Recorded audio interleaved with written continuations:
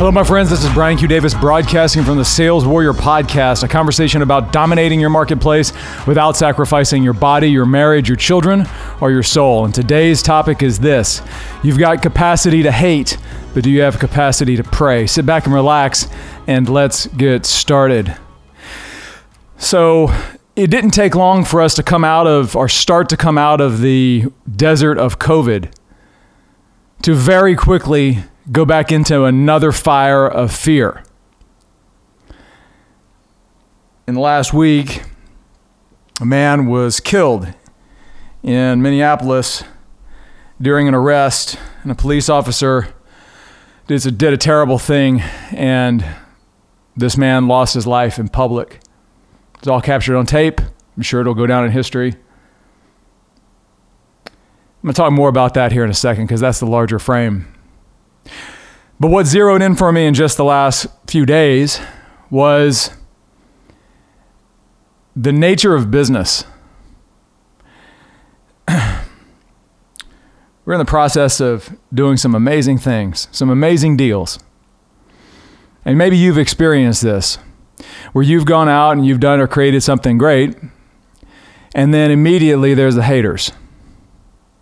There's the haters that say that what you've done isn't good enough, wasn't enough, isn't enough, wasn't done the right way, whatever it might be. Or just come up with some reason why what you've created is no good, even though it is good. And this is something that has happened to everybody, right? You've gone out and you've done some amazing things, and then immediately the haters start showing up. Or you've done a deal, or you've sold a deal, or you've worked with a client, and just something just goes off, right? Like the client relationship is great, you're in integrity, and yet something on the other side of the equation is off. And you can't figure out why. And this might be with a client or a prospect. It might be with your own company, right? Something's off on the other side of the equation, and you just can't figure it out. It just doesn't make sense. And so you end up in this place of fear and anger and uncertainty that has a cascading effect across the rest of your life. You're triggered by your client, prospect, or colleague, or company, and all of a sudden now you're triggered at your wife or your child. Instead of going to work out, you go and sedate. Instead of connecting with your family, you go and try to put in 10 more hours to make up for the feeling of not enough.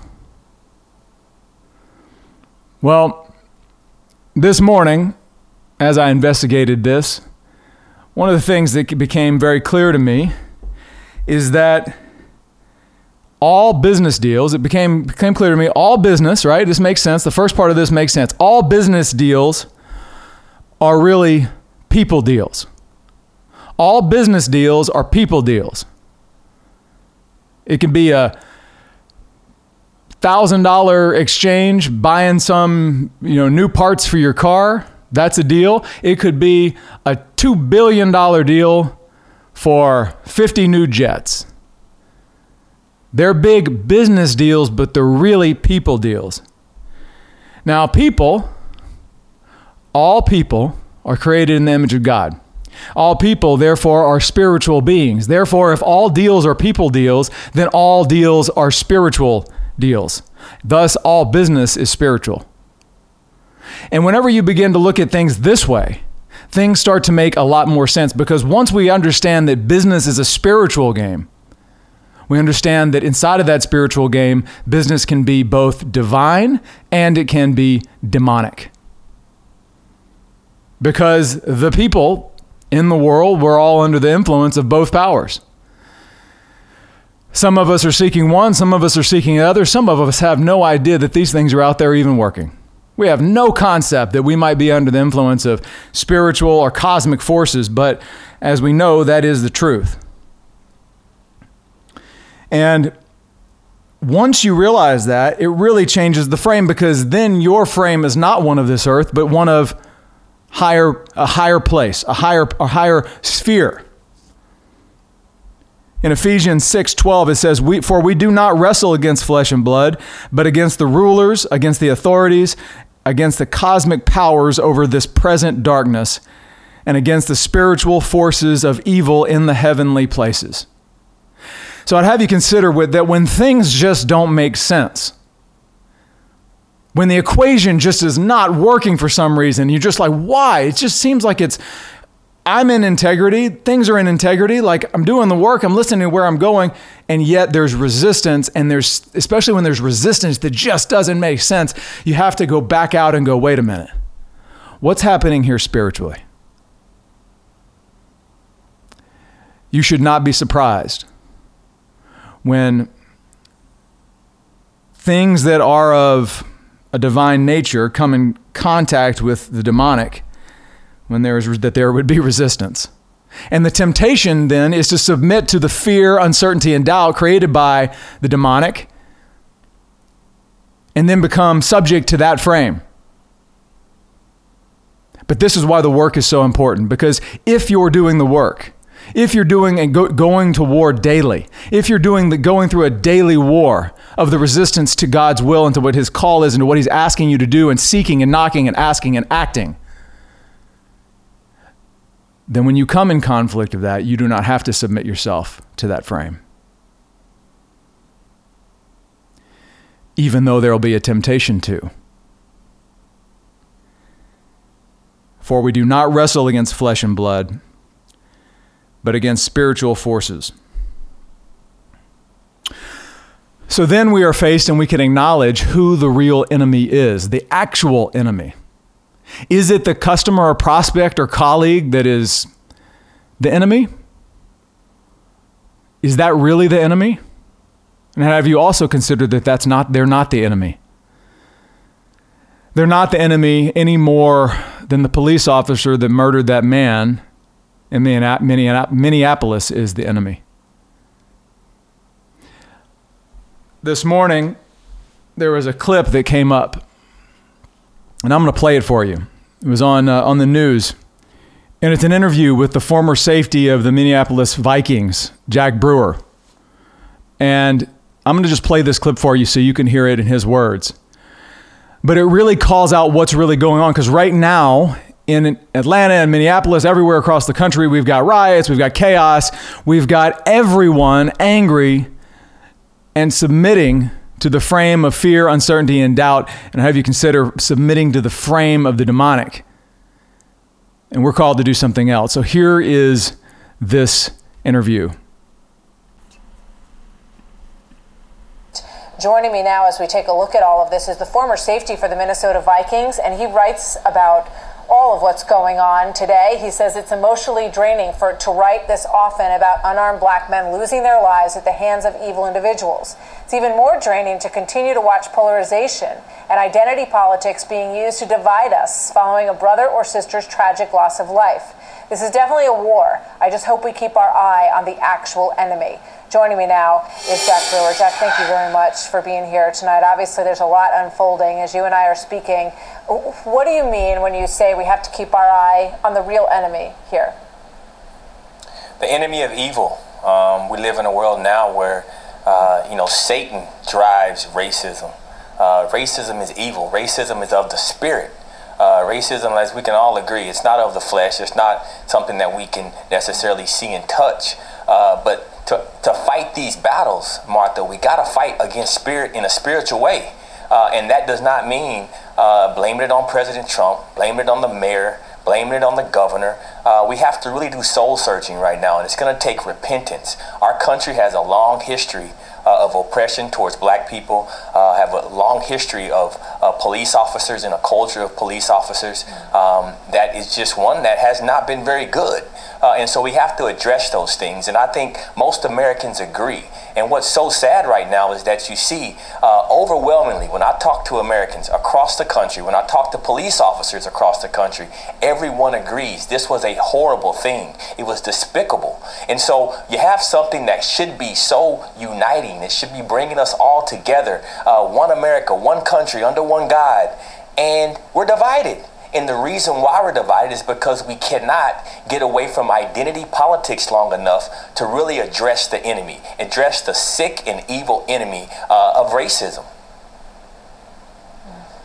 I think, I remember when I was a kid, people marched hand in hand more often, I think. That's right. And now it feels like the country is more divided than ever.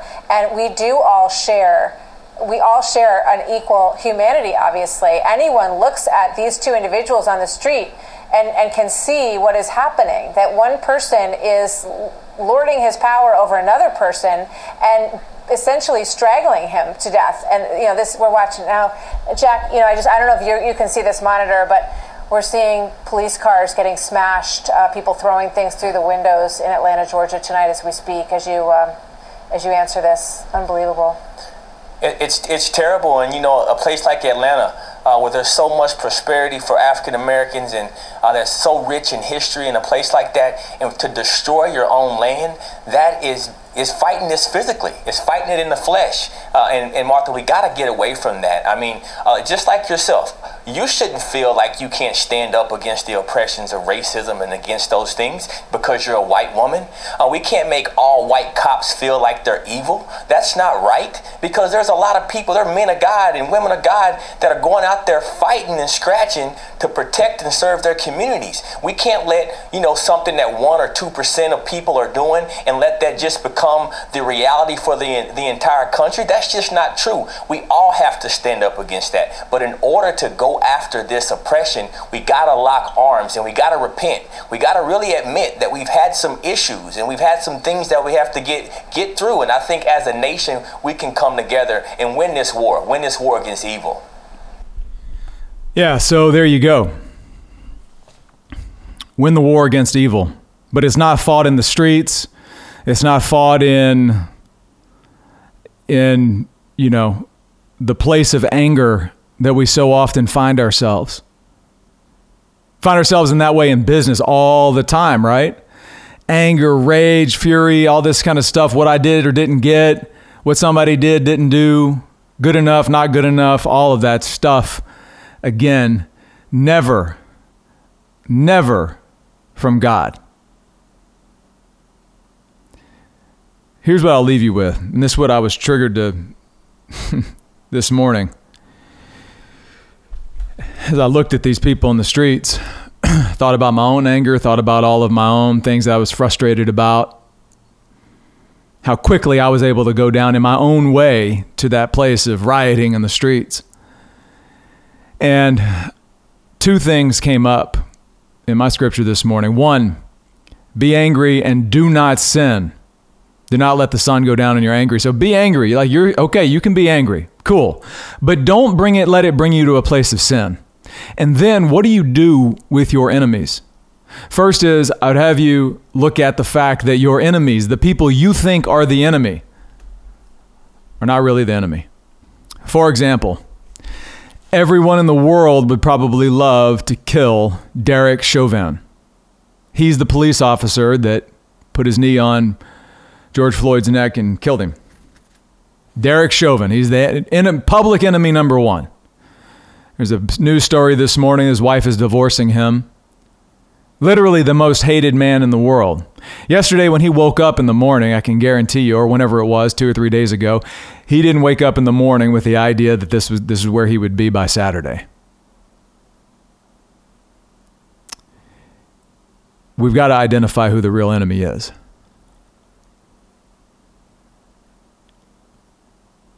In Romans 12:20, it says, to the contrary, if your enemy is hungry, feed him. If he is thirsty, give him something to drink, for by doing so you will heap burning coals on his head.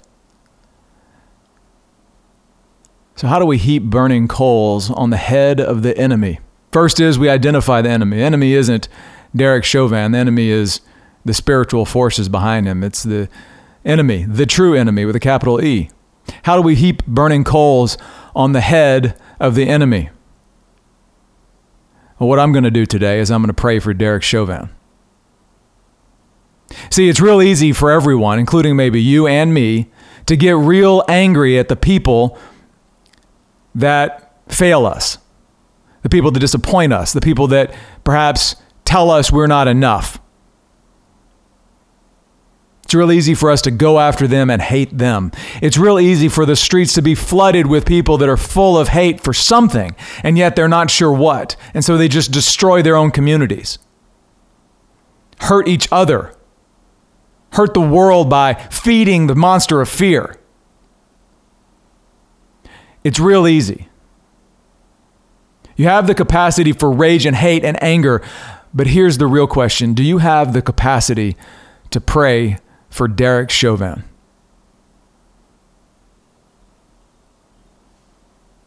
The end. Do you have that capacity? That's the real capacity that's going to be required. It's really easy to post an Instagram, a Facebook, or whatever about the outrage or retag some news story. But do you have the capacity to pray for Derek Chauvin today? That's the question no one's asking. Because just like everyone else, that man is made in the image of God too, believe it or not. And as bad as your world may be, I can promise you that his world is worse today.